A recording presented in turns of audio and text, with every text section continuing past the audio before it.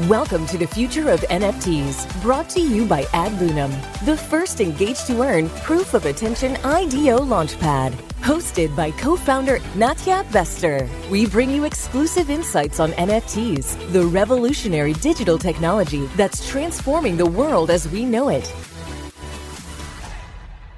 Hey Web3 world, welcome to the Future of NFTs, sponsored by Adlunum. I'm your host Natya, and we are going to be talking today with a very interesting gentleman working on something very interesting. If you've been around the NFT space, you know that there has been a lot of talk about the use of NFTs in event ticketing. So I'm excited. Well, I might be exciting too, but I'm excited to be speaking with Frank Roskam, the founder and CEO of Celebratix. Now, Celebratix is a fast-growing blockchain ticketing startup based out of Amsterdam in the Netherlands. And with over 250,000 tickets in on-chain activity, Celebratix is leveraging blockchain technology to not only improve the way that event organizers make revenue, but also how they interact with customer data throughout the event lifecycle.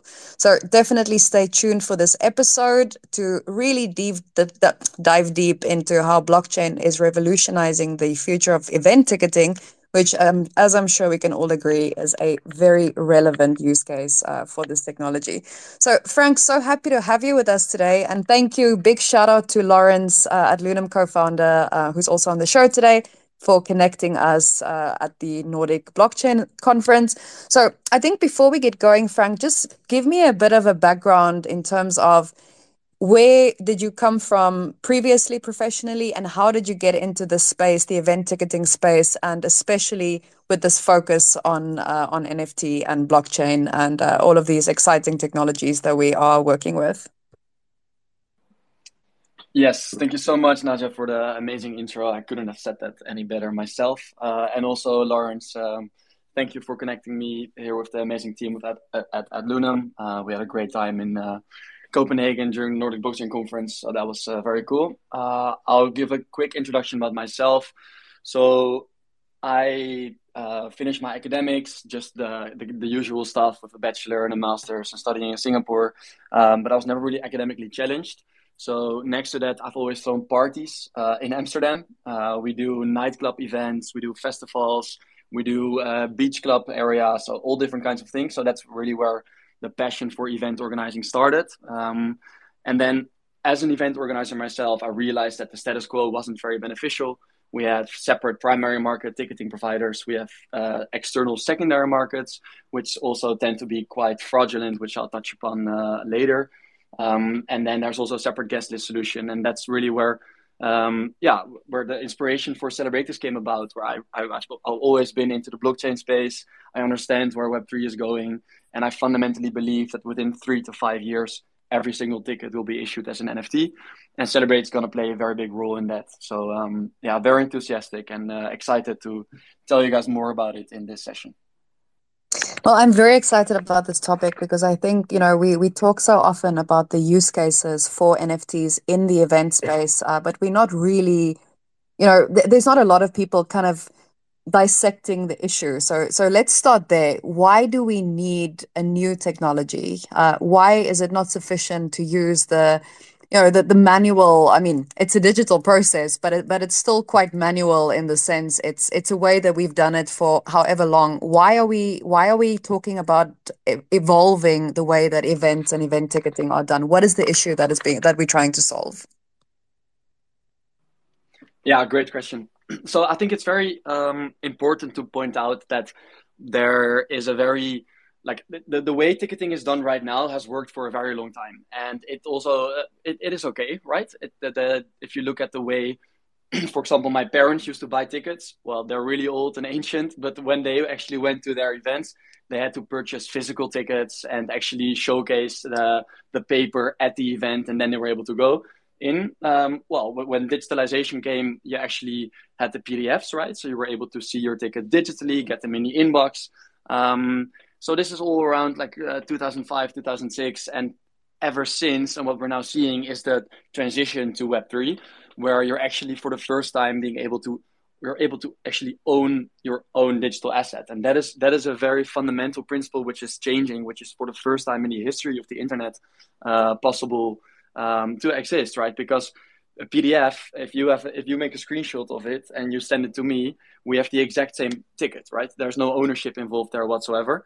And with blockchain ticketing, and especially like NFT ticketing through Celebratix, that entirely the entire notion of the way you look at a ticket just changes. And I think it's really important we have that also looking at, for example, we're working on our not a metaverse but the eventoverse, wherein every single event gets its own place within the Celebratix platform, where you can then upload your pictures, you can tag your friends, you can actually be in the environment, maybe even meet somebody like-minded before the event or after, when you saw this person you connected with. And that's going to be token gated, right? Because if you're actually going to the event, you have the ticket, and then the NFT for the specific event will count as a token gated experience, which is like, there's so many different ways and awesome features that we haven't even thought about in this stage, which are going to come online in the years to come. And I'm very excited for that. So that's really cool. Yeah, definitely. Likewise. I mean, I love what you said about, not having thought of all of these different use cases, but as you get into it, then all of these possibilities start unfolding. What you are describing sounds to me like it might even replace the concept that we have currently of event apps. I mean, if you attend an event, you have to download the app specifically for the event, and that's where you are able to kind of network pre the event as well as during the event. So do you see this new technology and the way that we are going to start implementing NFTs and the token gated communities related to these events? Do you envision it replacing things like event apps? Yeah, I think in the long run, it definitely can. I think it's very important to point out that for example, in the Netherlands, TicketSwap is very big. I mean, TicketSwap was able to solve a very relevant issue over a decade ago, right? So they were created in 2012, and at the time, people were looking for a way to resell their tickets. So you had all these PDF tickets, but then if you want to safely sell it to somebody else, how is that going to work? So they came up with SecureSwap, in which they actually burn the old PDF and then create a new PDF. So there's only one actual true ticket. But for example, with NFT ticketing, these kinds of solutions become redundant because every single ticket is minted on the blockchain. With us, when you actually share your ticket with somebody else, it transitions from one wallet to the other, right? So you don't really need these kinds of technologies anymore, which were solving these issues because they're not an issue anymore, right? So the way I like to describe it is by saying that we're really addressing the issues at its core by changing the underlying technology infrastructure. Whereas, for example, TicketSwap is basically putting a band-aid on an issue, because that issue is just not relevant with NFT ticketing anymore. So I definitely think that in the long term, these kinds of technologies are going to replace the incumbent ones. But yeah, that's going to take a lot of time. So that's very interesting because I mean the solution that you speak of where they so-called burn the old NFT, either the old PDFs. I mean this is not really being implemented even at that rudimentary level in a lot of countries where I've attended events. So it's almost like most geographic regions are not even at the stage where they've gotten to that kind of solution. So do you think that, I mean, if you think about the adoption, for example, of smartphones on a continent like Africa, where most people didn't have access to computers and they didn't have access, to laptops, but they skipped that and essentially fast forwarded to smartphones. So it sounds like almost if this kind of technology is going to be implemented, then a lot of countries and a lot of event managers in different countries might even go from a very simplistic way of handling ticketing at the moment, and then kind of skipping this growth phase and this Web 2 solution and going straight into Web 3. Is this something that you think is going to happen as well? Because of course, if we talk about the adoption of NFTs, the larger conversation around adoption is very complex. But when it comes to solving a real world problem, which event ticketing definitely is a real world problem that we are dealing with at the moment. It sounds like there's no need to go through, the step 1, step 2, step 3 in terms of evolving the solution, that people might just go from step 1 to step 3. Yeah, let's hope so. 100%. I feel like there's a lot of, for example, Latin American countries which have a lot of issues with this, where they just they can't seem to like actually control this secondary market, and there's a lot of fraud still. So I definitely think that for them, they might just skip the entire Web 2, Web 2.5 phase and go straight into the NFT part, where it's just safe, simple, and secure. Still, they then need to have the technological infrastructure in place to actually be able to do this. But yeah, we're slowly seeing mainstream adoption there as well. And I think it's also a really interesting point you touched upon, Nadia, where you said like actually solving these real life issues is the most important thing. And that's also what Celebratix does, in the sense that I built Celebratix for my 3 smaller sisters. And that might sound very strange, but like my oldest sister, she's 22, the middle one, she's 20, and the youngest one, she's 9 years old. And the 9-year-old, she doesn't party yet, but the 20 and 22-year-old are heavy hitters. And if they go to a Friday night event, they don't care if it's a PDF, they don't care if it's an NFT, right? They just want their ticket to be safe, simple, and secure. And that's also why with Celebratix, we don't actually touch upon the blockchain and the Web3 and NFT ticketing stuff, because people tend to get quite jumpy. So we just have a seamless flow, integrate everything properly, and it's all on chain without them actually realizing it. And that's very interesting to see how we can. I mean, that's how we're going to onboard the next billion users in Web3. Well, amen to that. So on that note, I mean, we talk about often in Web3, we talk about the challenges surrounding user adoption. And if you're a B2B company, of course, then the onboarding of business clients. So what solutions do you currently focus on in terms of onboarding people in a seamless way? And very often this might look like the technology being invisible, not calling it NFTs. So what solutions have you been working with thus far? Yeah, so the biggest thing for us is actually the Celebratix app.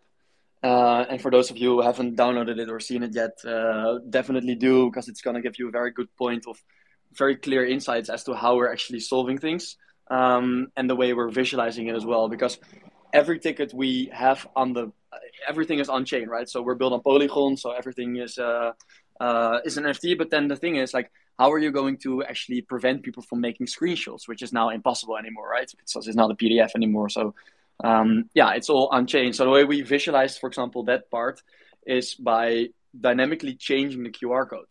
And that's basically only a psychological trick, in the sense that on the blockchain, it doesn't change every 3 seconds, right? The QR code, it just remains a QR code, which is a link to your NFT, which you can then show at the door to gain entrance to the venue, right? But it is a way in which we showcase to our, for example, my 22-year-old sister, who doesn't really care about the underlying infrastructure of either a PDF or an NFT, but really only about that she's able to, that she's not going to be that's not going to be fraudulent, that is going to be 100% safe, that she's going to have a collectible after the event, which is a big thing as well.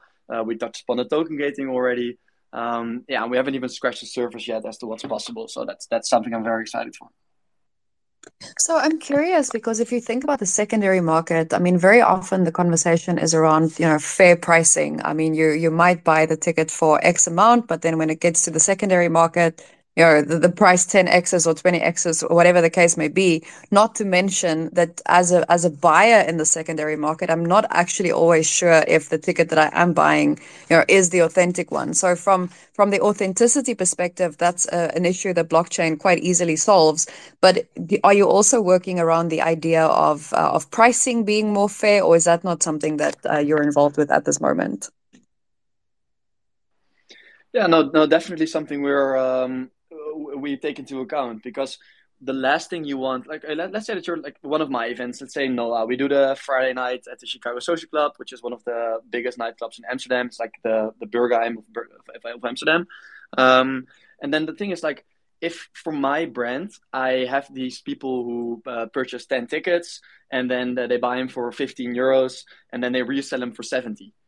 I don't want that, because as a brand, that really isn't very nice, because then people are paying way more than I would want them to pay in that sense. So that's why at Celebratix we've decided to actually cap the total amount possible to resell your tickets with 20%. So when you buy a ticket, you can only make an extra 20% off it when it gets sold out. You can not sell it for less than 20% of the €15, right? So that's a very big point for us, because we really want to make sure that we keep the brand value intact of our customers. Because I mean, at the end of the day, we're B2B2C in the sense that our event organizers are the customers, and then the event attendees are the ones actually making the purchase. Yeah, that's wonderful. So I'm curious then, in terms of being B2B2C, what has been the easiest experience process in terms of onboarding? How are you finding the response from event organizers, and how are you finding the response from actual users?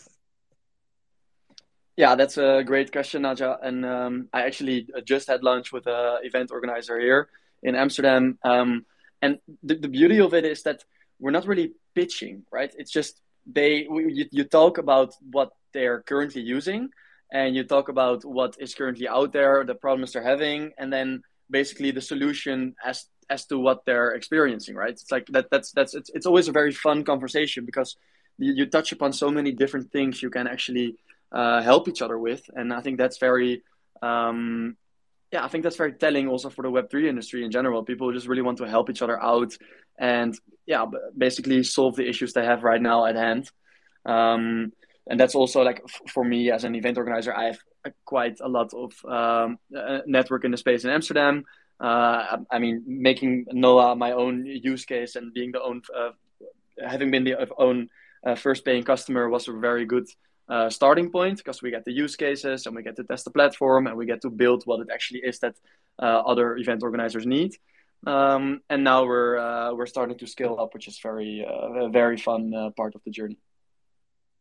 So in terms of scaling, because it sounds like at the moment you've been, or at least this is what it sounds like, maybe I'm completely wrong, but it sounds like you have been focusing first on the local market in Amsterdam or in the Netherlands. So what is your current focus? And then what are your plans in terms of scalability and expansion to other regions?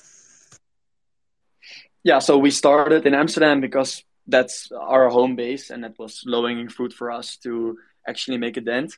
We're definitely going international very soon. We had a couple of very good talks with the Nordic Blockchain Association as well. So we're looking into the Nordics. I know that Belgium is a very interesting market for this. Germany, UK. I mean, that's just Europe, right? I mean, we also briefly touched already upon, for example, Latin America. There's definitely a lot of interesting options and opportunities there.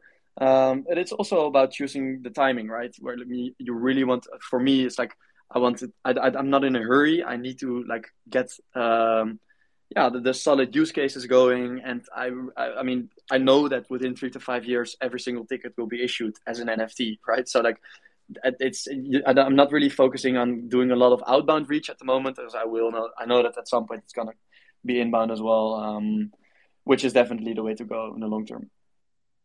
Yeah, there's certainly very exciting times up ahead, especially in this space, because I mean, ticketing is something that everyone is already using on a daily basis. And I think that, as you say, there's not really so much convincing to be done if everyone can clearly understand, especially if they're event organizers, they can clearly understand what the problem is and are actually dying for a solution.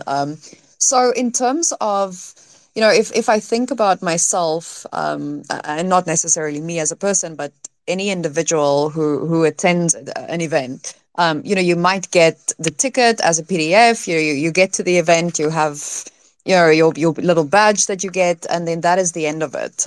You throw it in the drawer when you get home, or it's saved on your email. Are you also looking into the concept of a digital identity that then, for example, me as a user, if you go onto my profile or whatever the case may be, that you are able to see some of the events that I've attended? Is this also an area that you are looking into, or is it purely transactional from event to event? Yeah, I know, great question. And this is something I'm very passionate about, because I have so many different PDFs of events I attended in my email over the years, and that's just basically a shame because I don't really get to enjoy them anymore afterwards, right? For example, in the Netherlands we have Lowlands, which is very big, and then if you go to Lowlands, it says 60,000 people. You get this bracelet, right? You put it on your right arm, and people wear it for months, even after the event. But yeah, at some point it's gonna smell, and they have to cut it off, right? Because I mean, you're not gonna keep that thing on forever. But basically, the digital equivalent of that is what we're helping people with, right? So every single ticket now is not a PDF anymore, which you scan at the venue and never look at again. No, every single ticket is an NFT, which means that after you've scanned your ticket at the door, the ticket actually becomes a digital collectible. And that's something we also showcase in the app, in the Celebratix wallet, where you then have the collectible to look at forever as a very cool memory. So it's a digital memorabilia part on the one end, which is nice. I mean, ever since the hunters and gatherers part in the prehistorical times, people have been gathering stuff, right? So like now having a digital collectible to commemorate a certain event is extraordinary. But that also opens a lot of doors, which we already touched upon earlier, where and if you then have this digital collectible in your Celebratix wallet and you want to join the eventiverse of that particular event, which is long term, but definitely possible now, then you get certain extra benefits and perks and loyalty rewards. And that's you can, as an event organizer, you can actually upsell your audience with say merchandise items or drinks. So there's a lot of very cool ways that can actually be leveraged. So that's very exciting. Yeah, you just reminded me my trans festival days when I literally did wear bracelets for months on end. I completely forgot about that. So that's a very interesting question then, in the sense that if I think back to my younger days and I really wanted people, kind of, I mean, the reason that you would wear these bracelets is so that you can make this connection. People are able to see, okay, this is who you are and kind of what you identify with. But do you think this is a generational thing, or do you think a similar use case for digital collectibles then applies to older generations that might not be, as intent on connecting with with the same sort of community, like-minded community, like younger people do? But do you think there's also a use case for older generations? I mean, and if I say older, I mean like even myself in my 30s, where it's not necessarily the same, let's say, motivation as I had in my 20s, but I still would, for whatever reason, I might want to display these digital event collectibles. Do you see that the same principle applies across different generations? And if so, what are the differences in terms of why people would want others to see these digital collectibles? Yeah, great question. I definitely think that generationally speaking, like I said, we've been gathering stuff for centuries, right? So whether it's a stamp collection or whether it's a Bored Ape, right? I mean, there's definitely a big difference in price there, but you get the point where it's like it's just the notion of actually gathering something and that something is yours. That's across all generations very interesting. I also feel like it really depends on what kind of thing you're gathering. So, for example, for us with the NOAA event, it's a monthly recurring event, which then you might attend once or twice. So it's a cool memorabilia. But let's say that you're in this nightclub every Thursday.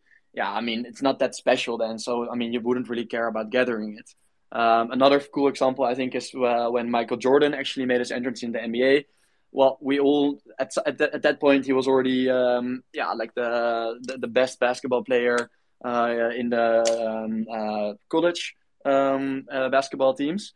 But then nobody actually knew that he was going to turn out to be the amazing legend he actually ended up being, right? Where he actually won the 6 rings, 6 championships.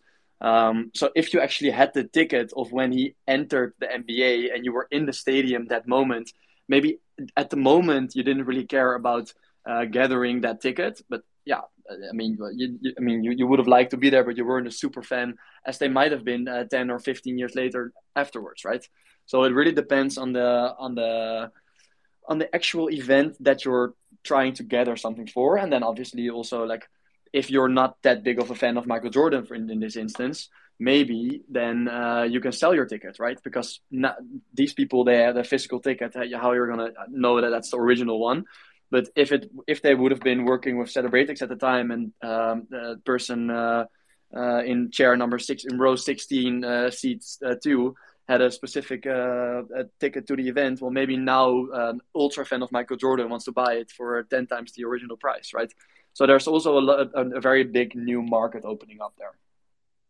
Yeah, that's a really great point, because if you think about Woodstock, for example, I mean, I don't think many people attending Woodstock understood at the time that this was going to be a pivotal cultural moment that decades later people would be referring to within the cultural context. And the fact that you were there, that says something, whatever you wanted to say. And so really going forward, I mean, exactly to your point, you don't know at the time of being involved with something, at the time of attending an event, the possible significance that it might have down the line. So that's a really, really good point.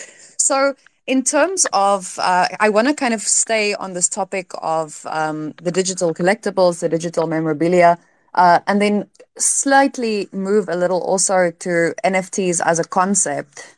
Because, I mean, there was recently, I think it was this week, where we saw news headlines. I mean, the media loves hype, and the media especially likes hype if it's something overly dramatic. So we've seen so many people talk about 95% of NFTs are now worthless, and it means the NFT market is dead. So, of course, I mean, especially those those in the audience who listens to the show every week and knows that, yeah, the people that we speak to, the builders that we speak to, are building solutions using NFTs that far exceed PFPs and NFT art.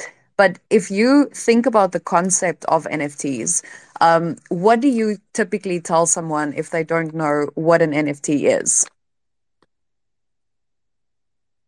Yeah, so yeah, good question. I tend to stay away actually from this discussion, because to me the actual NFT part doesn't really add the value in their perception, right?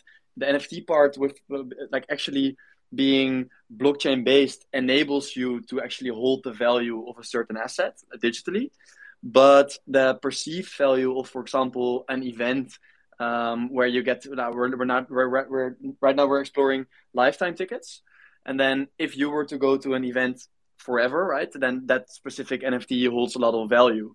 But we don't really call them NFTs because they're VIP collectibles, right? So we really try to pitch the advantages of the concept and not the concept in itself, and I think that's a very big part. Yeah, I mean, that's really interesting, because I think what I've seen, especially with companies that are specifically working with the B2C market, B2C market. I mean, I know that you also, of course, have the B2B layer, but with the B2C companies, companies tend to stay away from the terminology. But then I'm curious, in your discussions with event organizers, is that then also terminology that you avoid using, or is it more important to those individuals or organizations to understand the underlying technology? Yeah, good question. So specifically for our B2B customers, since Celebratix is B2B2C, it's very important that first of all, financially, it's an more interesting value proposition, in the sense that through NFT ticketing, we're able to cut out separate middlemen. Right, I touched upon this earlier, where we have the status quo is a separate primary market, separate secondary market, and a separate guest list solution. So Celebratix is the one-stop shop for these events, and not leveraging a centralized database, but a decentralized one. And next to that, you really want a safe, smooth, and secure way of actually issuing these tickets, right? So at Celebratix, we're really focusing on creating a hassle-free experience. And the combination of the two is absolutely vital for these event organizers to actually start using Celebratix as our ticketing provider. Yeah, no, absolutely. So then I'm curious, you said earlier that in, let's say, 5 years or so, that NFT, event ticketing is going to be, this is going to be the way to go. NFTs and, being on chain is going to be, not necessarily NFTs. I mean, it might not, but for sure, blockchain technology is where it's going to be at. So what do you think is going to be the trajectory to get there? Because at the moment, I mean, if you mention any of these technologies, you get a lot of pushback. You might choose to not mention these technologies, but then there would still, or would there be, certain steps that people would need to follow in order to kind of move away from the old and onto the new? What are the stumbling blocks that you think is going to have to overcome in order to get to this future where event ticketing is going to be on-chain exclusively? Or is there a possibility that perhaps the two are going to coexist side by side, that you might have the traditional way of ticketing that's going to continue for however long to come? How do you envision that future specifically? So I definitely think that the way to move forward and actually onboarding the next billion users in Web3 is by creating the use cases that actually make a difference. And for ticketing, that's a very clear one in the sense that the status quo is not very beneficial to either the event organizers or the event attendees, in the sense that the event attendees are not guaranteed a safe ticket, and the event organizers therefore bear the burden of, for example, fake ticketing. So I definitely think that every single ticket will be on chain and thus an NFT ticket in 3 to 5 years.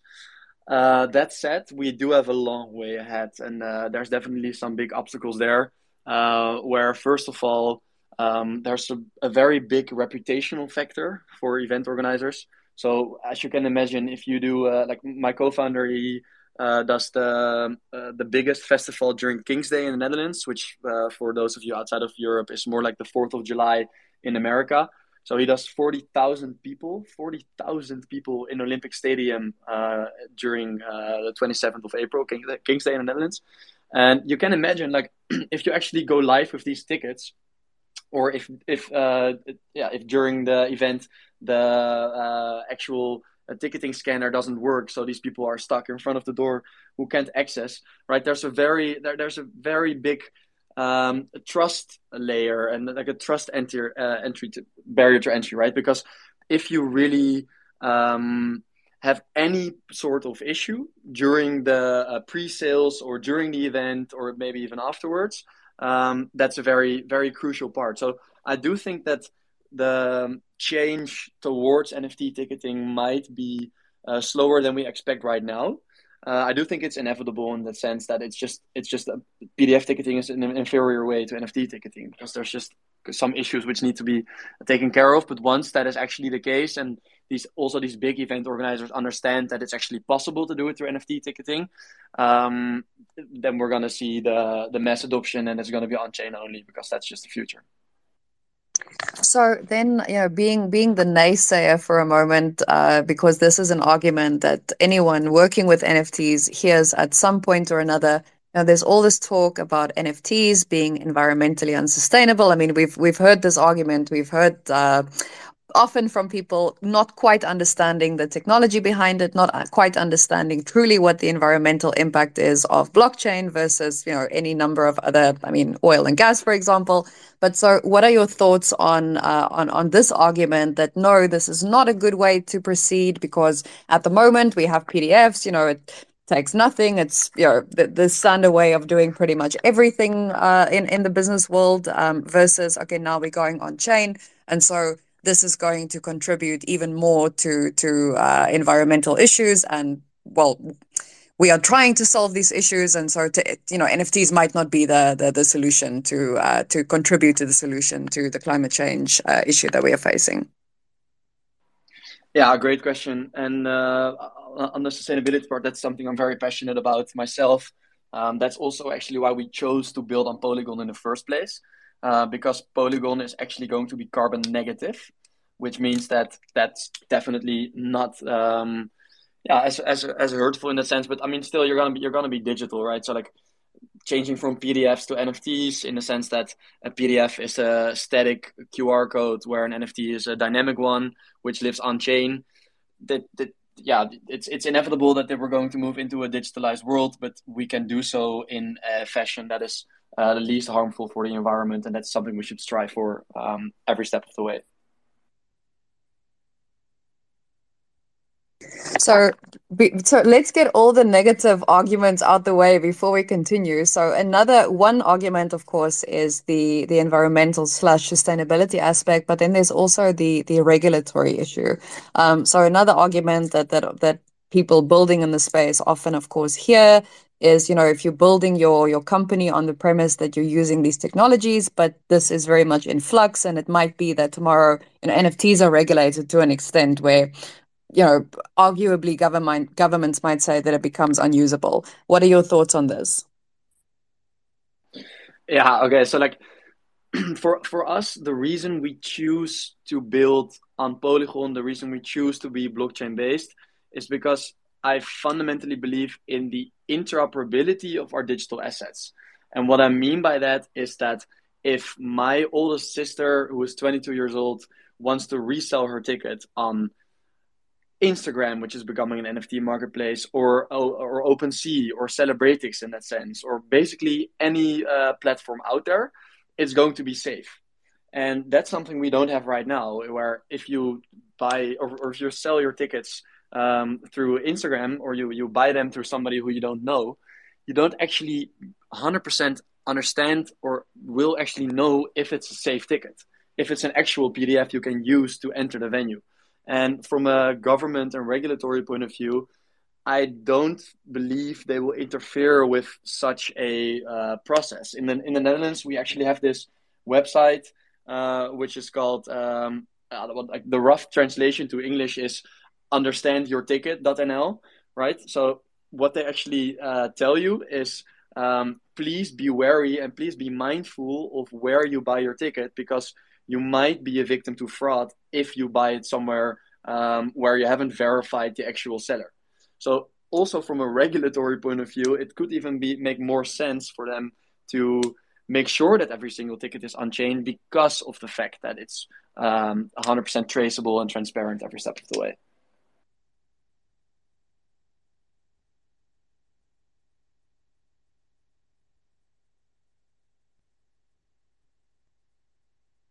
Sorry, I had an issue unmuting myself. Technology is always fun until it doesn't work. So, Frank, I'm curious then, we talk about NFTs, in this case, NFTs, and we talk about the future possibilities of it's going to revolutionize this industry and it's going to revolutionize that industry. But so much of these roadmaps are really, really long. And it's more visionary in many cases than it is practical, because the stumbling blocks on the way to adoption, stumbling blocks on the way to implementation, they are such that it is quite a gamble. It might work, it might not work, it might take off, it might not. So why do you think that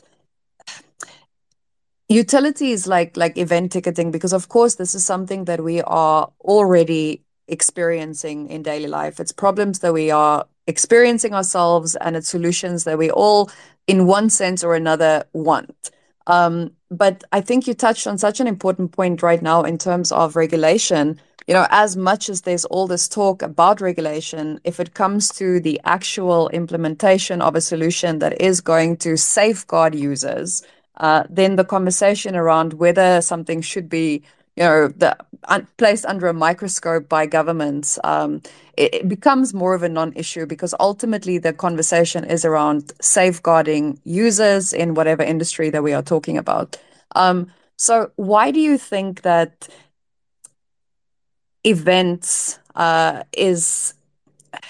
So I'm kind of trying to think from a perspective of not necessarily a regulator in the traditional sense of the word, but there's a lot of gatekeepers. There's a lot of gatekeepers in different industries, that might not want the evolution of a technology or a business process or an industry even, because what's working is working, let's say, for a small number of people, or the roadmap is not so clear, the technology is not so much understood. So you've touched on this previously, but why do you think a use case like events is something that is so much clearer in terms of, yes, today this is all very new, but literally by tomorrow we might start adopting this, and we don't have to call it NFTs. We don't have to explain how the blockchain works.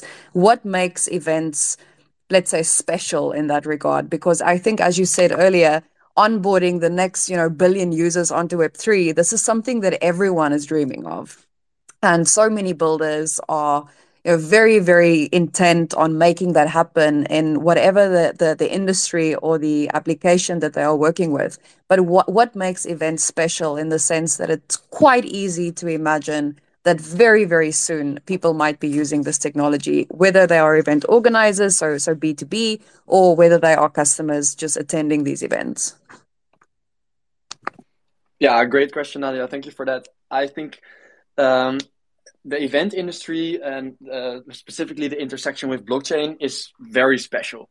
And it's special in the sense that it's not actually the gamble that you referred to earlier in your question, because it kind of makes sense, I would argue. So when you look at Web 1, where the tickets were physical ones, and Web 2, where the tickets are now digitalized as PDFs, and now Web 3, where they're actually blockchain based and therefore NFTs, I think it's a very logical evolution in the evolution of the internet that we're actually going to see these NFT tickets happening because they're more safe.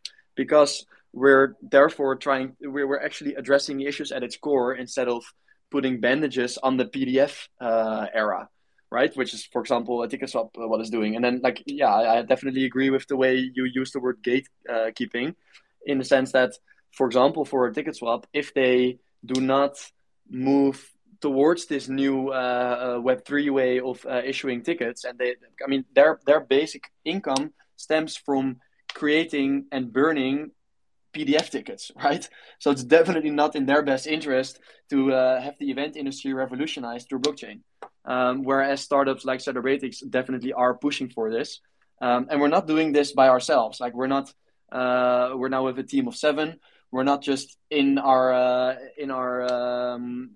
office just with the lights out and not just coding and seeing whatever we throw at the wall might stick. No, we're actually working with the regulators.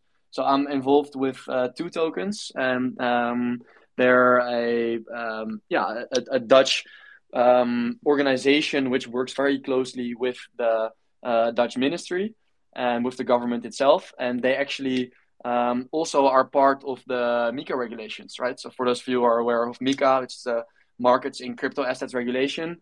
It's gonna be showcased next year, and then in 2024, next year, the MiCA regulations are in place. So then, for example, if you're a crypto broker and you're licensed in the Netherlands, then you're licensed throughout Europe, right? So Europe is actually doing a very good job on that, and we actually want to work together with these regulators to create and have the biggest impact possible. And we will have that impact because NFT ticketing and events with blockchain is very special in that intersection. Yeah, well, I mean, that's wonderful to hear. It just made me realize I wanted to get into this a little bit earlier, but there's now is as good as time as any. So you were mentioning earlier that event organizers are then also able to sell merchandise to event goers.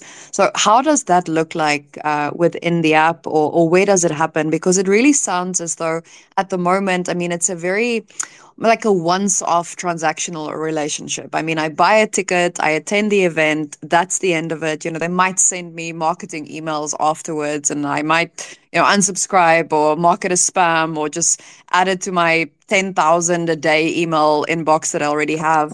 But it sounds like the approach that you are taking is really to build more of a long-term relationship between event organizers and people attending these events. So what does that look like at the moment, and what are your future plans in terms of expanding this aspect? So the biggest thing for us is that we provide value to our end customers.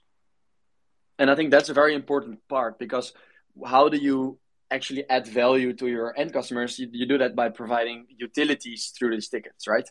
And merchandise is just an example of the utilities you can have for a specific ticket. So let's say you go to this Lowlands Festival and you buy this specific ticket, which is a bit more expensive than the regular ones, but it does enable you to have either VIP access or get this drink at the bar, which you love, or you get this merchandise item.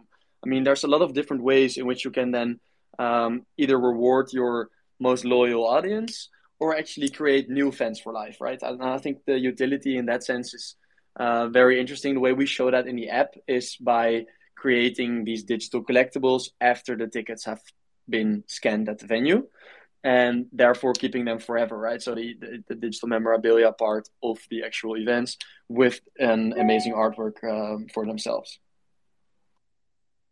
Yeah, I'm very excited to seeing this come together. It's really, it's a good future up ahead. I think, in all areas of the technology, but certainly I think from the event aspect, because as I said, I mean, it's a use case that all of us are already experiencing the problem aspect, and so really now is the time for solutions. So then, in terms of your own roadmap as a company, where are you currently, and what are your sort of short term and medium term? I mean, long term, of course, as you said in the beginning, there's so many possibilities that haven't been explored, started to be explored yet. But in terms of the short and the medium term, what are you doing, and what are the plans up ahead? Yeah, so from a roadmap point of view, we have a couple of very exciting features we'll be integrating shortly. One of the things I'm very excited about, and which is something I also touched upon with Lawrence during the Nordic Blockchain Conference in the panel there, is the stable diffusion AI. So what we're integrating now is every single ticket can then have its own life through AI, in a sense that every QR code based on something a event organizer uploads in our dashboard in the backend can be created on its own, right? So like every single ticket has its own QR code with its own artwork, with its own story, with its own experience in that sense. So that's something we're very excited about. We're scaling up our processes as well. We're looking to do about 1 million tickets next year, which is definitely something feasible for us, and also really expanding globally is very important for us. One thing we're also doing, which is actually going to launch in January next year, is the Killer Whales show. And I don't know if you've heard about that, but they actually, CoinMarketCap co-produced a show where they created this Shark Tank for Web3 and blockchain projects. And I'm now finally allowed to say that I participated on there with Celebratix. I cannot say how it ended, but definitely keep an eye out on my Twitter in that sense, where from January onwards it's going to air on national American television and also with streaming services. So that's going to be streamed in over 55 countries. So I cannot name the actual brand yet, but it's going to be very exciting. Wow, congratulations. Definitely looking forward to seeing that, and just learning more about it when the time is right. So I want to give the audience a chance to ask some questions as well, and I see we've already got a couple of them coming in. So if you do have a question for Frank, you can just DM it to the @Lunam Twitter handle, or alternatively, just tweet it to us on our account at Lunam at @Lunam INC. So I'm going to go into some of the questions that I see here. So from Ismula, the biggest challenge we have in blockchain remains security. What measures do you have in place to protect users from fraudulent ticket listings or scams when making purchases through blockchain? I think you've touched on this earlier on in the show, but maybe if you can just encapsulate just very briefly on that specifically. Yeah, that's a great question. So thank you for that, Ismilar. The most important thing we do is we actually verify everyone's identity during the creation of an account. So you fill in your first name, last name, and telephone number. And then based on that information, you buy a ticket and also create a listing. So we're 100% safe and secure in that sense. So there's no more bots and scalping involved either, which is a very big part for us. And then I have a question from, I'm not sure, 66 here, or I'm terrible at pronouncing usernames. what do you believe are the key factors driving mainstream adoption of Web3 technologies? Again, I think you have touched on this, but would love to just for you to succinctly, but perhaps just talk about this in terms of what you guys are doing. So what do you believe are the key factors driving mainstream adoption of Web3 tech, and how do you see this playing out in the coming years? So the main part for us and the key factors that will be driving this mainstream adoption is, first of all, by not screaming NFTs or blockchain or anything of the sense, where we really focus on pitching the advantages of the concept and not the concept in itself. And that's definitely where we're seeing the most traction right now. And that's where I believe the most traction will be coming from in over the years. Because we don't need to actually touch upon the technology if we just create a better customer experience in a more safe, simple, and secure way. And then I have a question from Snow. What are some of the biggest challenges and obstacles you've encountered while building and scaling Celebratix in this Web3 space? Okay, nice. That's a cool question, Snow. Thank you for that. The biggest challenges we've encountered so far, I think, like actually identifying the problems we're solving was quite a tough nut to crack, because like as an event organizer myself, I realized there was there were some issues that needed to be resolved, but actually putting the piece of the puzzle together, where you then create the NFT ticketing part based on Polygon, which then resolves the fraud issues, and then seeing how you can make your solution tailor-made to the features that the requirements that these event organizers have, which also differ, right? So like there is a couple of other blockchain ticketing providers out there currently trying to solve similar issues. But if you're at Sharon and you sell out 60,000 tickets in the Ziggo Dome, then you have a different need than actually the Friday night club event organizer who just wants to facilitate 700 people for their night to let them have a great time. So I think it was quite, we did more than 50, maybe 60 interviews with these event organizers and customers, which then really created for us the list of features and really gave a lot of valuable insight as to what we need to actually overcome these issues. So I think that was very big learning for us. So then I have an interesting question here from Maragi. So have you ever attended an event where your NFT or your ticket was an NFT? Yeah. Well, I mean, at the Nordic Blockchain Conference, it wasn't yet, but it will be next year. So that's going to be a very interesting thing. So keep an eye out for that. But like for me, I really love my dance festivals, but those haven't been an NFT yet. So I'm looking forward to experiencing that as an NFT myself. Well, me as well, very, very certainly. And I hope you come to a market near me quite soon so that I can experience this for myself in real time as well. Yeah, I mean, Frank, I think what you're building is very, very interesting in the sense that you can speak to this about pretty much any person, and without going into the details of the NFTs, people get this. So, quick question from me then. In terms of explaining what you do as a company, how often have you experienced that people might not understand why this is a good solution? Or do you generally across the board find that people really just get why there is a need for this to exist? So the main talks that we're currently having are with event organizers. So when we actually talk to these event organizers, we don't really need to pitch them every single detail of Celebratix. We can generally speak to them in a sense that we just tell them, okay, well, we just basically ask them questions. Okay, well, like, what are you currently using for your primary market? What are you using for your secondary market? How do you like your guest list solution? And then after a lot of questions, it really turns out that there are better ways to actually host your event. And that's very exciting, because then you basically start looking for solutions together. And then, Celebratix in that sense is a very nice way to to show them that it can be done differently as well, and then they're quite open to that. So I don't really need to like explain them all the nitty gritty details, and I like to keep it that way because we don't really need to dive into the difficult stuff, as long as they understand that there's a better way to do this thing than they're currently doing it.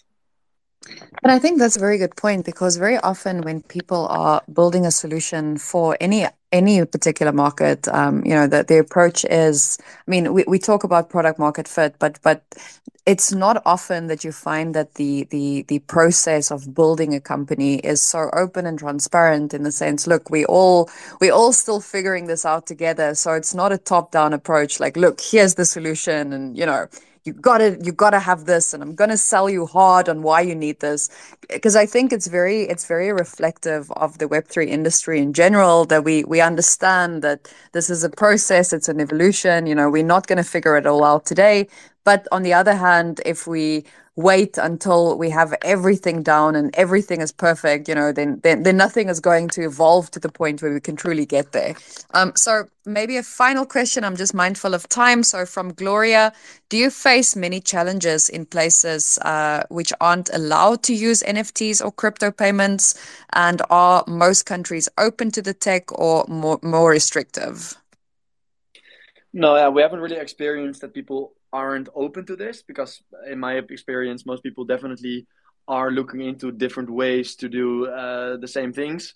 So that's very exciting. And like from a internationally speaking, we haven't really experienced anything of that sort either. So like people are generally very receptive to the new way of actually doing this. So that's very nice. Well, yeah, I have to say, I'm definitely looking forward to. I mean, I attend a lot of events, and there's been a lot of talk of implementing these kind of things. But it's great to envision a future where I can truly go to an event, and this is the process that's going to be followed. Um, you have spoken and mentioned a lot about, the events in the Netherlands that you've been involved with. How do you think that this is going to play out in terms of early adoption? Do you see this as something that, because very often when there's a Web3 solution, the approach is to kind of start in Web3 and then branch out from there. But do you think this is something where we might see a lot of this being used by other industries, and kind of Web3 coming on, sort of so later on in the process? Because it's quite interesting that in the Web3 space, we've been speaking about this a lot, but we're not actually seeing it at Web3 events, where, as you say, I mean, you can talk about this idea and this concept with pretty much any event organizer in any industry, and they are receptive. So how do you think, in terms of user adoption, are we going to see that everyone is just going to start using it, including Web3? Or in this case, Web3 might even lag behind, which is not always very understandable. But what has your experience been so far in terms of, speaking to different industries, including Web3, and who has the biggest appetite to say, look, let's go starting today? Yeah, great question. Yeah, so like when Lawrence and I actually attended the Nordic Blockchain Conference, which, mind you, is the biggest blockchain conference in the Nordics, they were actually using a Web2 way of issuing their tickets. So that was quite funny to see, in the sense that the Web3 conferences might actually be the ones lagging behind, even though they are the ones who actually proclaim to be the biggest drivers of this adoption. But they also understand, and they also really know the key advantages of changing to Web3 and blockchain. So that's also why that most likely will be changing around. So no, definitely, I feel like most adoption will come from the actual general mainstream events for us, because that's where we have the biggest foot in the door, and which is the lowest hanging fruit for us at this stage. And who knows, maybe at some point every single ticket will actually be issued as an NFT. Yeah, I'm very much looking forward to the day where I attend a Web3 event and there's actual Web3 tech being used in support of the event, because it really feels to me like we talk the talk, but we don't always walk the walk. But it's still early days. So yeah, we've come to the end of the hour. Thank you so much for your time. I think it's been very, very enlightening for those in the audience as well, just to see, as I said, we talk about adoption as something happening down the line, but there's really, truly things that we can get started with today. So I hope that those of you listening either live on Twitter Spaces at the moment, or I guess on X Spaces as it is called now, or listening to the podcast afterwards. It's a great feeling to walk away from a conversation knowing we don't have to wait 10 years to see the implementation of something. So if folks want to follow up with you, engage with you, stay connected with you, where's the best place to do so? Yeah, so definitely make sure to check out my Twitter. I try to post a lot there, and also on Instagram I have a broadcast channel about Web3 where I post a lot of updates. So be sure to check out the Instagram as well. And yeah, no, looking very much looking forward to staying engaged and in contact with everybody. So yeah, it was a very nice talk, Nadja. Thank you so much for your amazing questions and this deep dive into NFT ticketing and how it's revolutionizing events. That was really nice. Likewise, Frank. It was lovely to connect with you. And yeah, I was supposed to go to be at the conference with Lawrence. I didn't end up working out in terms of just travel plans, but very, very excited to be meeting with you at an event using Celebratix as the way of ticketing in the future. And for the audience, thank you so much for tuning in today, for joining us for this very interesting conversation. And I will catch you again next week for another well, no, that didn't work out, for another episode of the Future of NFTs brought to you by Adluna. Cheers, guys. Have a great day. You've been listening to the Future of NFTs. Subscribe to this podcast on your favorite streaming platform like Spotify or iTunes. Connect with Adlunum on Twitter @AdLunumInc or our website adlunum.cc.